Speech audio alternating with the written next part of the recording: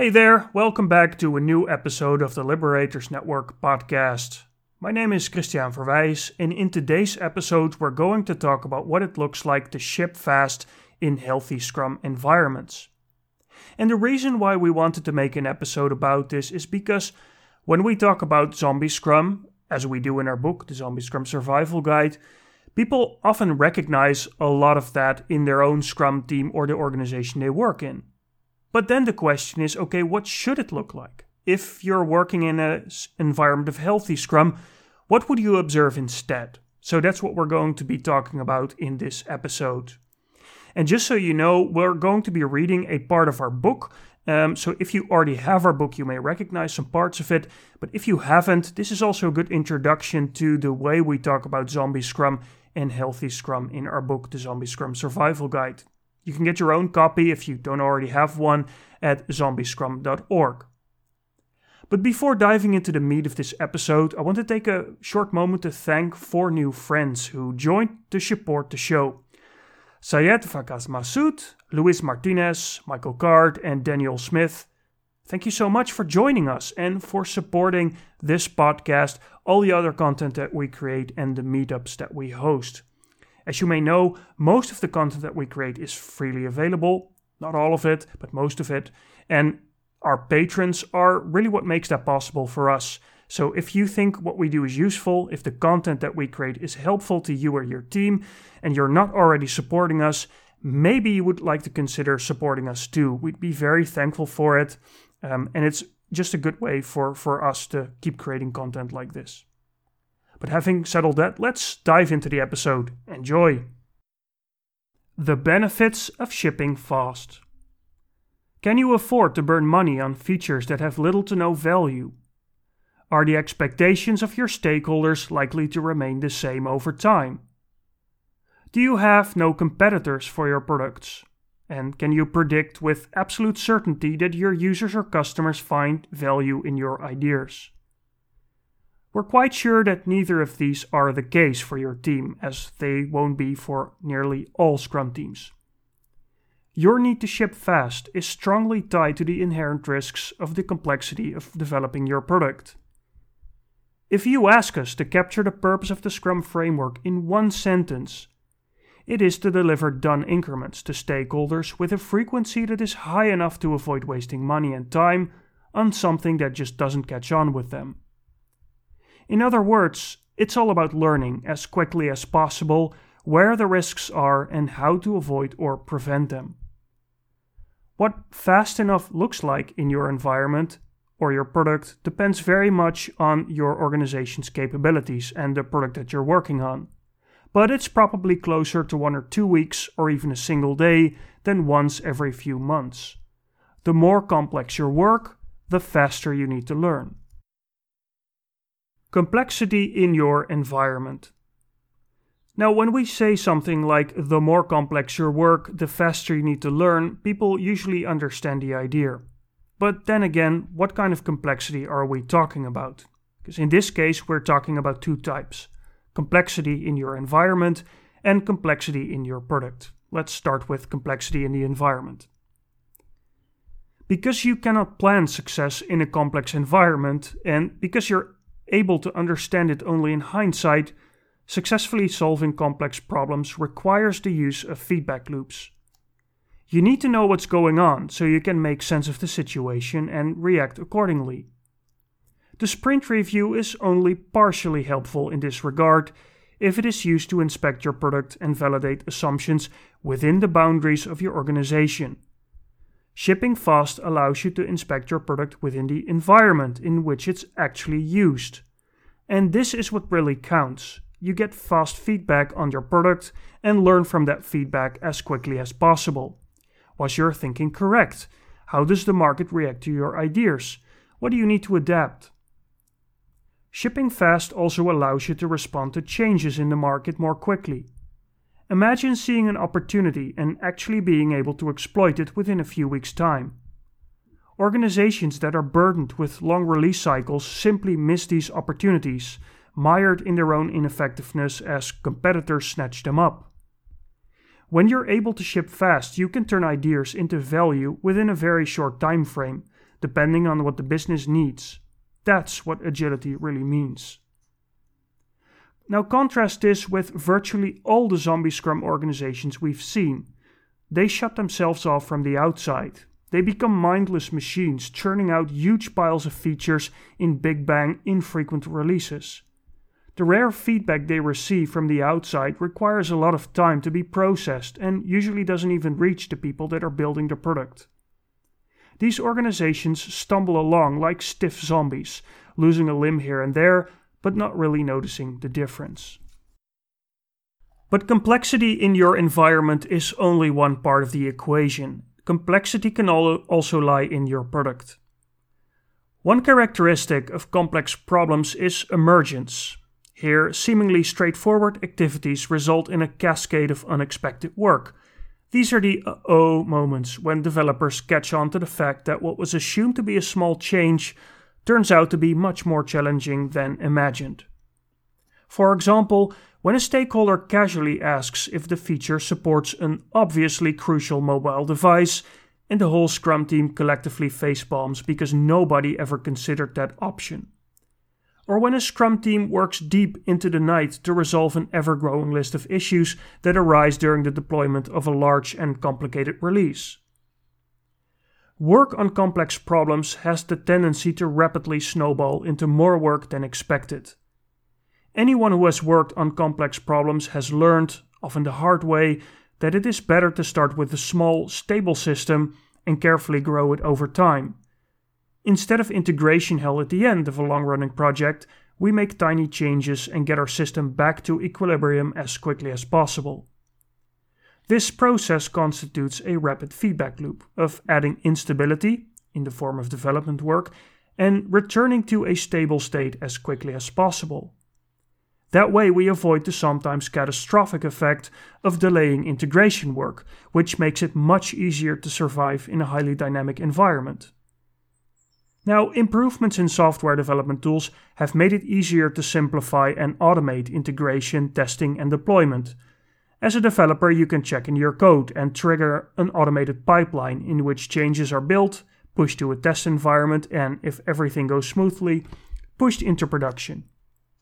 This means that you can have new working software every couple of minutes. Not every business needs to operate at such a rapid pace, however. But this style of working dramatically shortens the time it takes for developers to obtain feedback.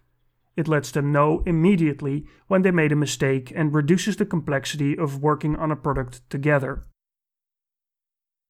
Now, it probably doesn't come as a surprise that organizations that suffer from zombie Scrum struggle to ship fast.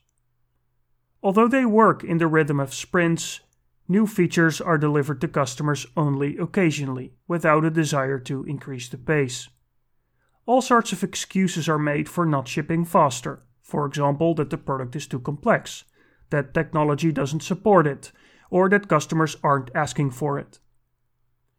These organizations view shipping fast as a nice to have, a luxury, but they fail to see that they are missing the benefits of obtaining frequent feedback on the quality of their work. The result is a vicious cycle. The zombified use of Scrum raises barriers to shipping faster, and not shipping faster amplifies the zombie Scrum symptoms in themselves. There are many reasons why organizations don't ship fast or try to ship faster. We talk about many of these reasons in far more detail in the Zombie Scrum Survival Guide, so if you want to learn more about that, I highly recommend checking out a copy of our book. But I think you can summarize many of those reasons by stating that organizations generally don't understand how shipping fast or releasing frequently is a competitive advantage. It allows you to reduce the risk of complex work, to avoid wasting money and time on things that aren't necessary. And no matter what kind of organization you are, that is a good thing to have. And most organizations that suffer from zombie Scrum don't see that advantage yet. But again, if you want to learn more about this, our book gives you more background. For the sake of this episode, we will now jump to healthy Scrum. What does it actually look like in a healthy Scrum environment? In healthy Scrum, Scrum teams work in a sprint-based rhythm where every iteration results in a new version of the product that can be potentially released. We call this the increment in the Scrum framework. At the end of a sprint, the increment should be in such a state that it can be deployed with the proverbial press of a button. So all testing has been done and quality is assured, installation packages are ready, and support documentation has been updated. Whether or not to release is up to the product owner, but if they decide to release, it can be initiated right after the sprint review. If the product owner decides not to release, the work the team has done will be released as part of a subsequent sprint. Either way, the work the team put into getting everything release ready wasn't wasted. Now, it's important to emphasize that the product owner makes the final decision to release the increment, as they are responsible for maximizing the value of the work done by the development team. This decision is informed by his or her interactions with the development team and stakeholders. Even when the increment is fully ready to release, that is, it meets the definition of done, the product owner may decide to postpone, for example, for one of the following reasons. The first is that a release would bring the product into a state where it is more likely that users will run into issues, problems, or bad performance. For instance, a critical business rule may not be working well, or feedback from stakeholders during the sprint review wasn't all that positive. Another reason is that a release may require work from stakeholders that is unacceptable at this time. This is particularly evident in products that also involve hardware. Stakeholders would probably run into droves of issues if they had to replace the hardware every sprint. Yet another reason is that a release might bring avoidable risk for the brand, for the organization, or the product that is based on current market conditions. For example, releasing new cash register software during the peak of the Christmas shopping season could probably be postponed by one sprint if nothing is broken in the product. In organizations that suffer from zombie Scrum, each reason could easily turn into an excuse to release once a year, or only when the product is entirely done. But in environments of healthy Scrum, product owners understand that frequent releases are the best way to mitigate the risk of complex work. They also understand that the reasons not to release indicate deeper hidden impediments that need to be resolved. For example, if releases frequently don't take place because it's difficult to continuously retrain users, it begs the question why small incremental changes necessitate continuous retraining in the first place. Perhaps the Scrum team needs to work on improving the usability of the product so that users don't need to be retrained. In healthy Scrum, releasing is no longer a binary action. Product owners are continuously making trade-offs. They understand that there is a whole field of options between release nothing at all and release everything. Organizations that suffer from zombie Scrum often see a release as something that either happens or it doesn't. But when organizations practice healthy or professional Scrum, they understand that there are many different release strategies. We'll give you some examples. The first strategy is one where you deploy increments to production while keeping new features disabled with so-called feature toggles that are turned on once a coordinated marketing campaign or some other moment has passed. The feature toggles basically make the new features invisible to users until they are turned on. So you've actually deployed everything to production, it's running there, you know it's deployed well, and you can turn it on when it's the right time. Another release strategy is to deploy new increments in a staged manner, starting with users who are eager to experiment and accept the risks of new features, and then moving on to more risk-averse users. The practice of deploying new releases in a series of alpha, beta, and final releases is a good example of this strategy. Another option is to add a labs toggle to your product, where people can opt in to turn on experimental new features. Another strategy is to deploy new increments as alternatives. For example, LinkedIn frequently deploys new features where users can choose to go back to an older version while they are starting with a new version.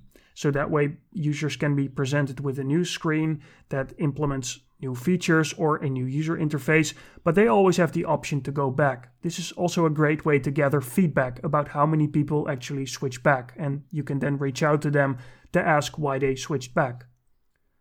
Another strategy is to deploy new increments to small groups of users first, and then monitor closely what happens. This is a good example of the canary in the coal mine, which was used in the past by coal mining teams to determine if there were toxic gases in the air. So they actually literally brought a canary with them, and when the canary died, that was a good sign that you had to run and get out. Now, when this proverbial canary in the coal mine dies, in your case the product has significant issues and this small group of users runs into it, you know that you have to stop rolling out this set of features to larger group of users or other people. Another strategy is to deploy a new increment as a version that users can opt into. This is particularly common among hardware-based products, where users can decide to stay with their current version of the software or switch to a newer version. And finally, you can use something called a soft launch, where you basically launch new features to users right away, but the marketing campaign to draw attention to those features starts later.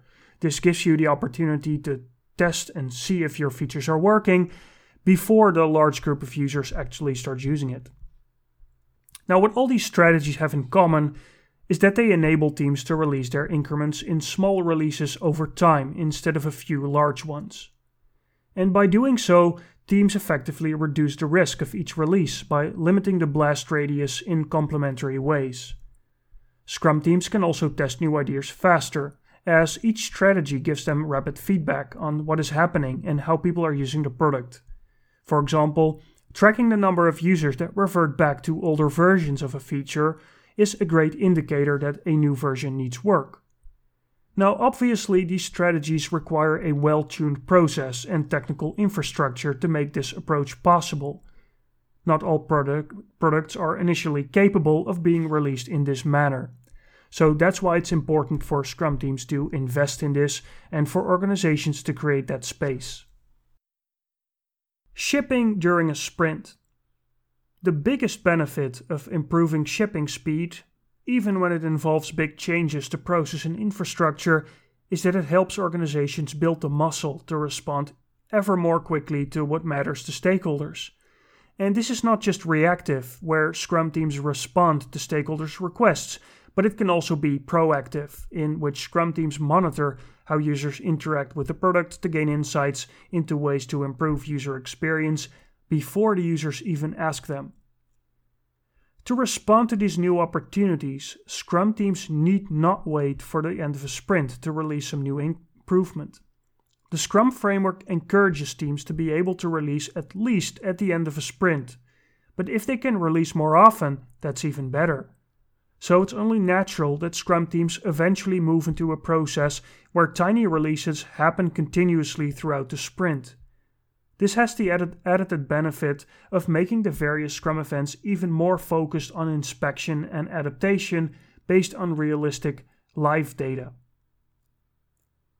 No more Big Bang releases.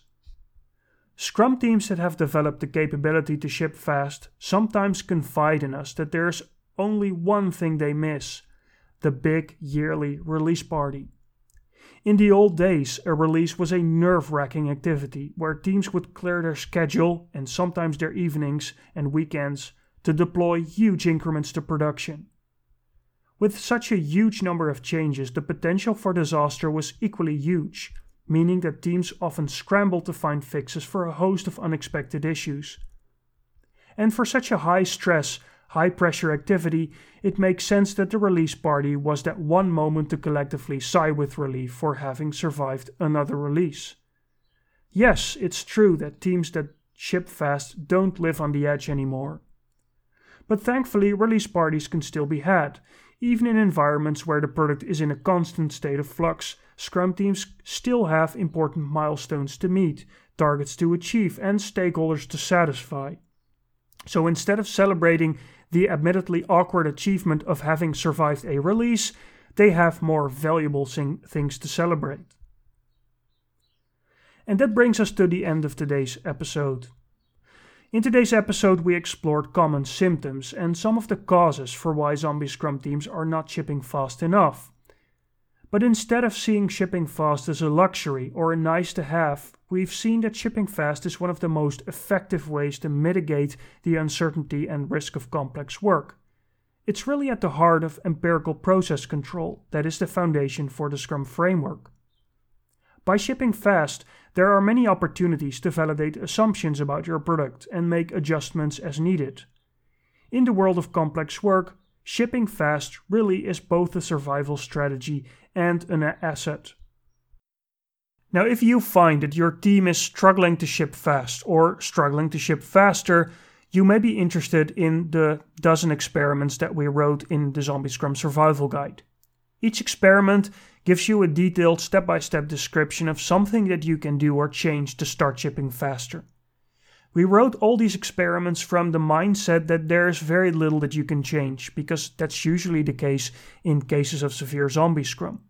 So if you're interested in that, a copy of our book may be super helpful there, and I'll put the link to get a copy in the show notes. We also offer a whole bunch of do-it-yourself workshops in our web shop that you can use with your team to make progress yourself. You don't need to hire a facilitator or a host. You can just do it together with the instructions at hand. And it's just our way to support you and all the other Scrum teams out there to ship faster and actually start benefiting from what Scrum makes possible for them and for their stakeholders. If you enjoyed today's episode, we'd be super happy with a positive review of the podcast. I know that it takes a bit of time, but a review or a good rating for a podcast makes it easier for other people to find this podcast too and benefit from the material just as you did. In any case, we're always hoping that you want to share it with others, maybe Scrum Masters in your organization, product owners, developers, everyone who has something to gain from working with Scrum. Might help them too after all. Having said all that, I want to thank you for taking time out of what is probably a busy day with lots of meetings, Zoom meetings and other activities to learn something new, in this case about shipping fast. And I wish you all the best in your journey to ship faster. And if you had successes and you have something to celebrate, let us know what it is. We're always super happy to hear what it made possible for you. Take care and see you for the next episode. Bye bye.